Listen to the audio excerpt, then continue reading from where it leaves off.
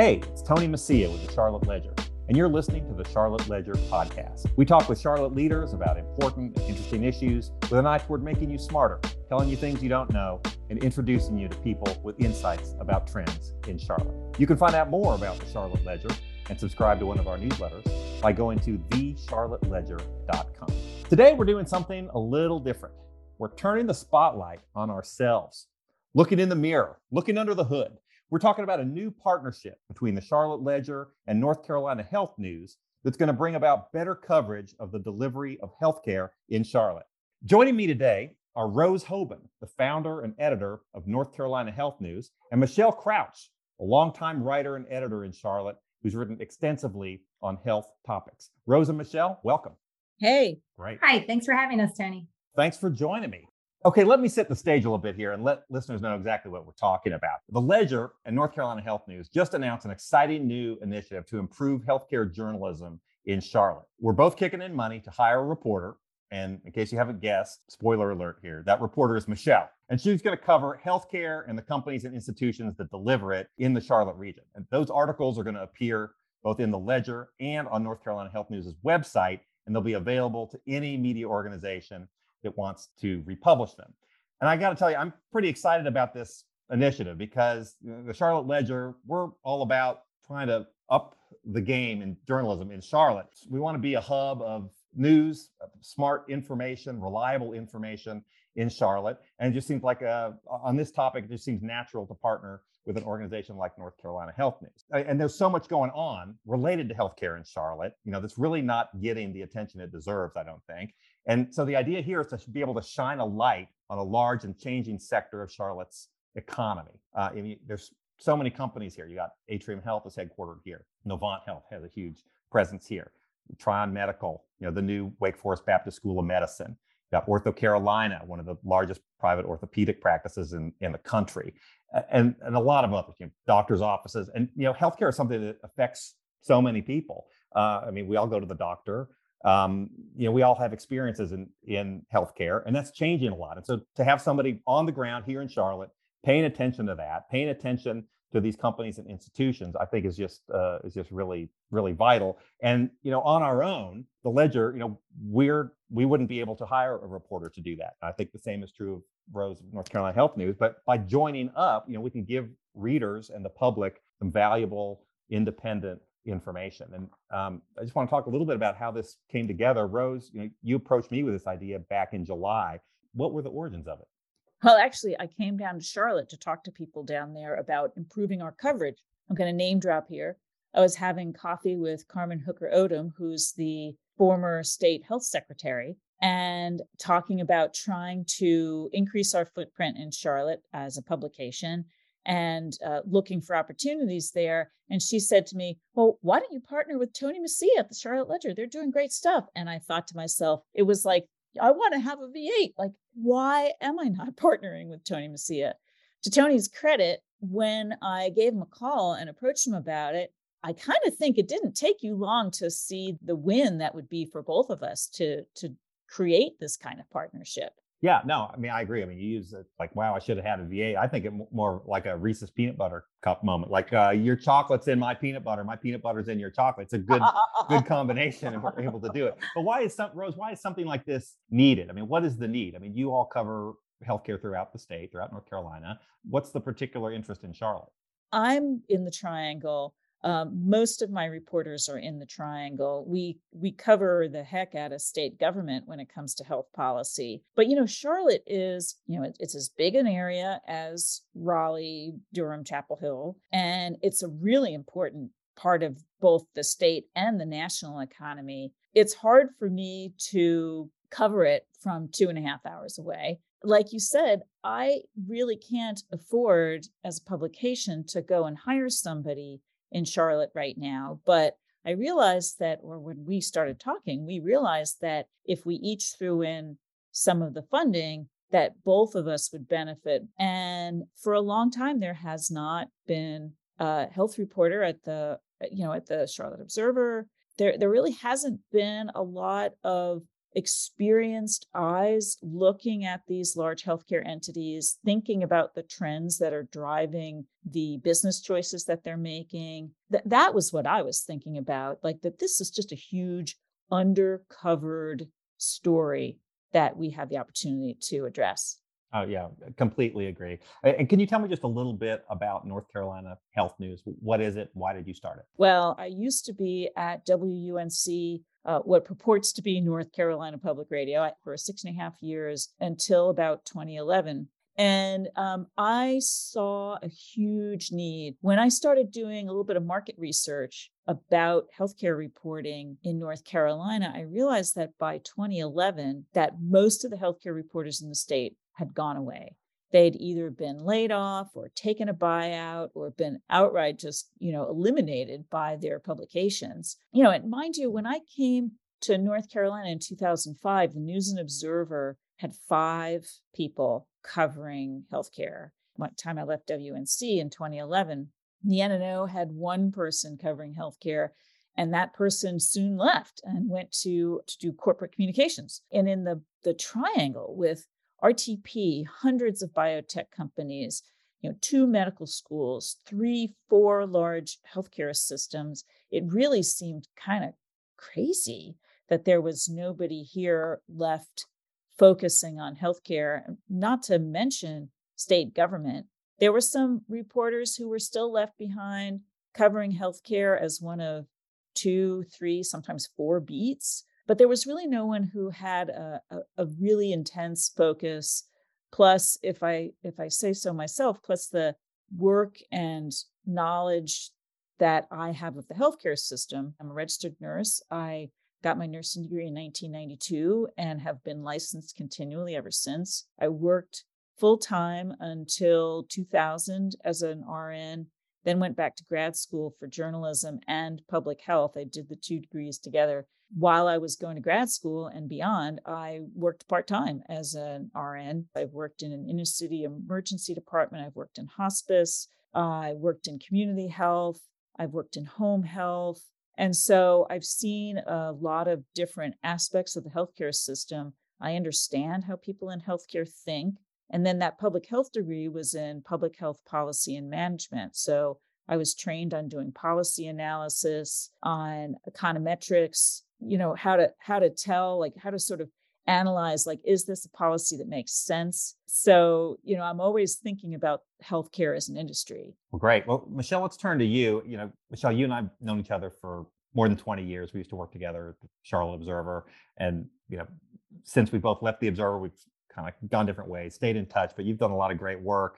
We've written for AARP, WebMD, Reader's Digest, a lot of national publications. You've written some for the Ledger, including on health topics. You did a great piece on billing and the confusing world of hospital billing, looking at the case of a guy who was billed $10,000 for a colonoscopy that he was told was going to cost, I don't remember, $1,000 or $1,500. Could you talk a little bit about your background and why you're interested in doing this? So, yeah, I was at the Observer for about 11 years. And while I was there, I covered city government, growth and zoning, and that kind of thing. And I did some editing. Left in 2009 and started freelancing, mostly for national publications. And I just found myself doing a lot of health stories. I wrote a lot of consumer stories about how patients could have better experiences, how to survive your next trip to the hospital, and that kind of thing. In the last few years, I've gotten really interested in health and started writing stories for you, Tony, and realized that I really miss covering kind of local, what's happening here in Charlotte, doing the stories that make a difference in people's lives. So, Michelle, for people who see the end product but don't know what it's like being a reporter, talk a little bit about your process. How do you find story ideas? How do you go about reporting and writing articles? Stories are everywhere. I think my biggest problem is that I'm always seeing stories and I don't have enough time to write all of them. So some stories might come from, going down to the courthouse and just looking to see if any suits have been filed against Atrium or Novant. Other stories come from something that you notice, like when you're at the doctor and you notice a sign announcing a change, or your doctor mentions something to you at the appointment. Some of the best stories, probably the best stories, come from just normal people who are listening to this podcast, who just, either send an email to me or to the Ledger, to North Carolina Health News, and ask me to check something out, or even to somebody in my life that shares a story of something that they heard or something that they're frustrated about. And what I love to do is take something like that and find the story behind it. And that might mean reaching out to doctors and experts. It might mean looking into different documents, but whatever I need to do to find the answers that that person is looking for, and to share that information with the reader so that they can have a better understanding of how the healthcare system works and make better decisions so that they can have better experiences as they're interacting with this huge, complicated healthcare system that we all have to deal with. Yeah, no, I think that's a good point. I think, over the last few years, we've heard a lot about local journalism being in decline, and you see the layoffs and cutbacks that Rose talked about a little bit. And sometimes I think people think, well, if they're cutting back on healthcare coverage, it means that they don't see a market for healthcare coverage. They don't see interest in healthcare coverage. And my experience is exactly the opposite, that there is a hunger, there is a desire among people to know what's going on in their communities, and especially something like healthcare that touches everybody's lives. And so, the interesting thing I think about this initiative is that North Carolina Health News and the Ledger are teaming up and saying, look, there is an interest for this, and we're gonna prove that this can be done and this can be covered. Rose, I'm sure you hear this all the time about, local journalism's in decline. What do you say when people tell you that? Oh my gosh. Well, yeah. I mean, in the sense that, like, financially, it's really interesting you say that people think that, but actually it's a little bit old, but the Pew Center, it's a think tank, and they cover, one of the things that they look about are news media trends. And they surveyed people in 2019, and, the public is largely unaware of the challenges facing the journalism community right now. And 71% of the people that they surveyed believe that local media are doing well financially, even though the number of people employed in U.S. newsrooms has fallen by nearly a quarter over the past decade. That when I was going to grad school, I was in my 30s, and I thought, I've got all this healthcare experience, and I could probably go to someplace national. And I'm a native New Yorker, so I was like, I'm gonna go home, I'm gonna work for the New York Times or something like that. And what I've realized is that local media is where it's at. In Charlotte, for example, you can do a story, and like 2 days later or a week later, you'll hear people in the Charlotte Mecklenburg, Board of Commissioners referring to something you wrote. You can actually move the needle by presenting information. And we see this, like, I've had this experience where I'm sitting in the legislature listening to a debate, and all of a sudden somebody gets up and starts quoting a statistic that I put in one of my stories. Oh, yeah. No, I mean, people do pay attention. I mean, and there's so many, I think, to Michelle's point earlier, I mean, there's so much out there. There's so much to cover. The interest is still there, and the readership in many cases is still there. It's just a question of how do you figure out the business model, right? Because you had a lot of the advertising has migrated away to Google or Facebook or wherever, and that was absolutely devastating for local newspapers. And let me interrupt you, and I always tell people newspaper financing was a three-legged stool, right? You had subscriptions, but they never paid they never paid for everything. And then you had advertising, like you're talking about, and it's gone away to Google and Facebook. And then the other thing that people don't even think about was classified ads. Remember when you were younger, and you'd open up the paper and there'd be 5 or 6 pages, and each one of those little squares was a revenue stream for your local paper. And Craigslist completely devastated that part of the news financing equation. Yeah, no, I mean, it's dried up in a lot of different ways.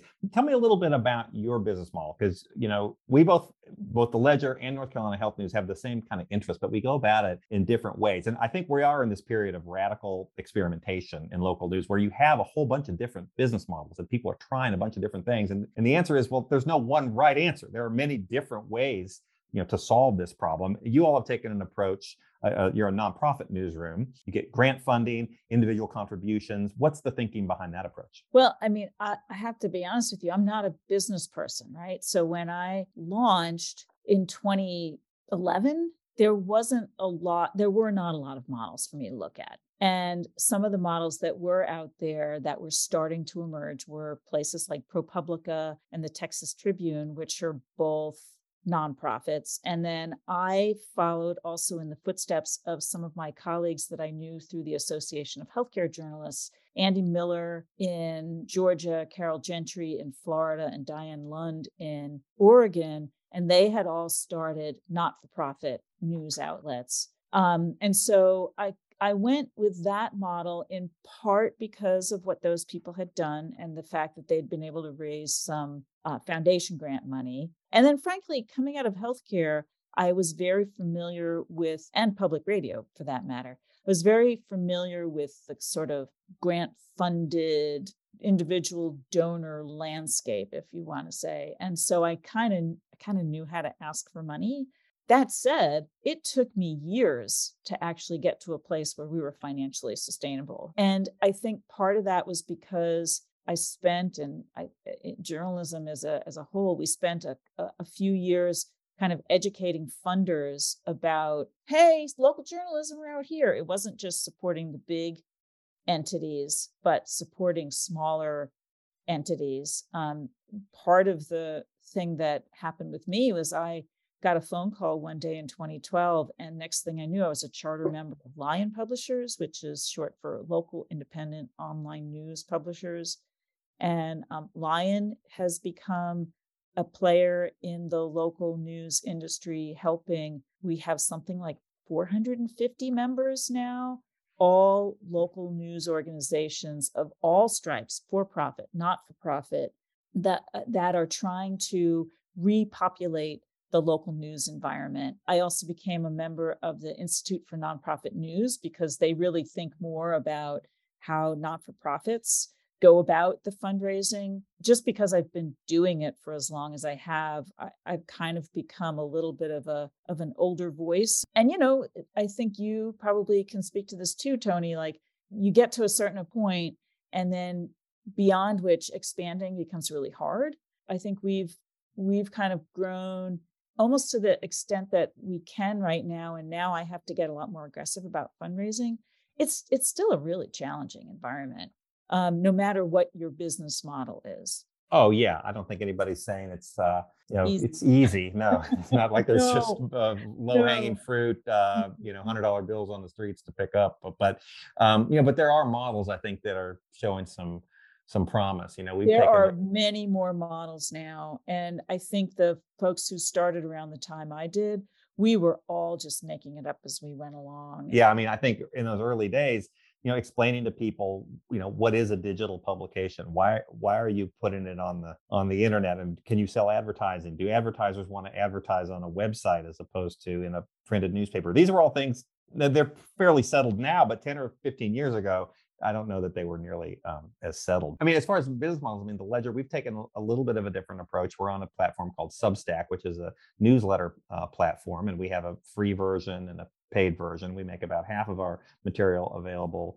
free to all, and then the other half, we say if you want to read it, we would love for you to join us as a subscriber for $9 a month or $99 a year. And there are reasons that we do that, and we've been fortunate to continue growing. If that's another approach, and you look, there are other organizations looking at events, looking at sponsorships. There's all types of different potential revenue streams, and a lot of places are just working to figure it out. But I think as it relates to this initiative, one of the other aspects of it is, we're going to be fundraising for this. That it's not just something that North Carolina Health News is putting money in on, and the Ledger's putting money in on, but we're asking readers, people who care about healthcare in Charlotte, to have a stake in it as well. Can you talk a little bit about that and how that's going to work?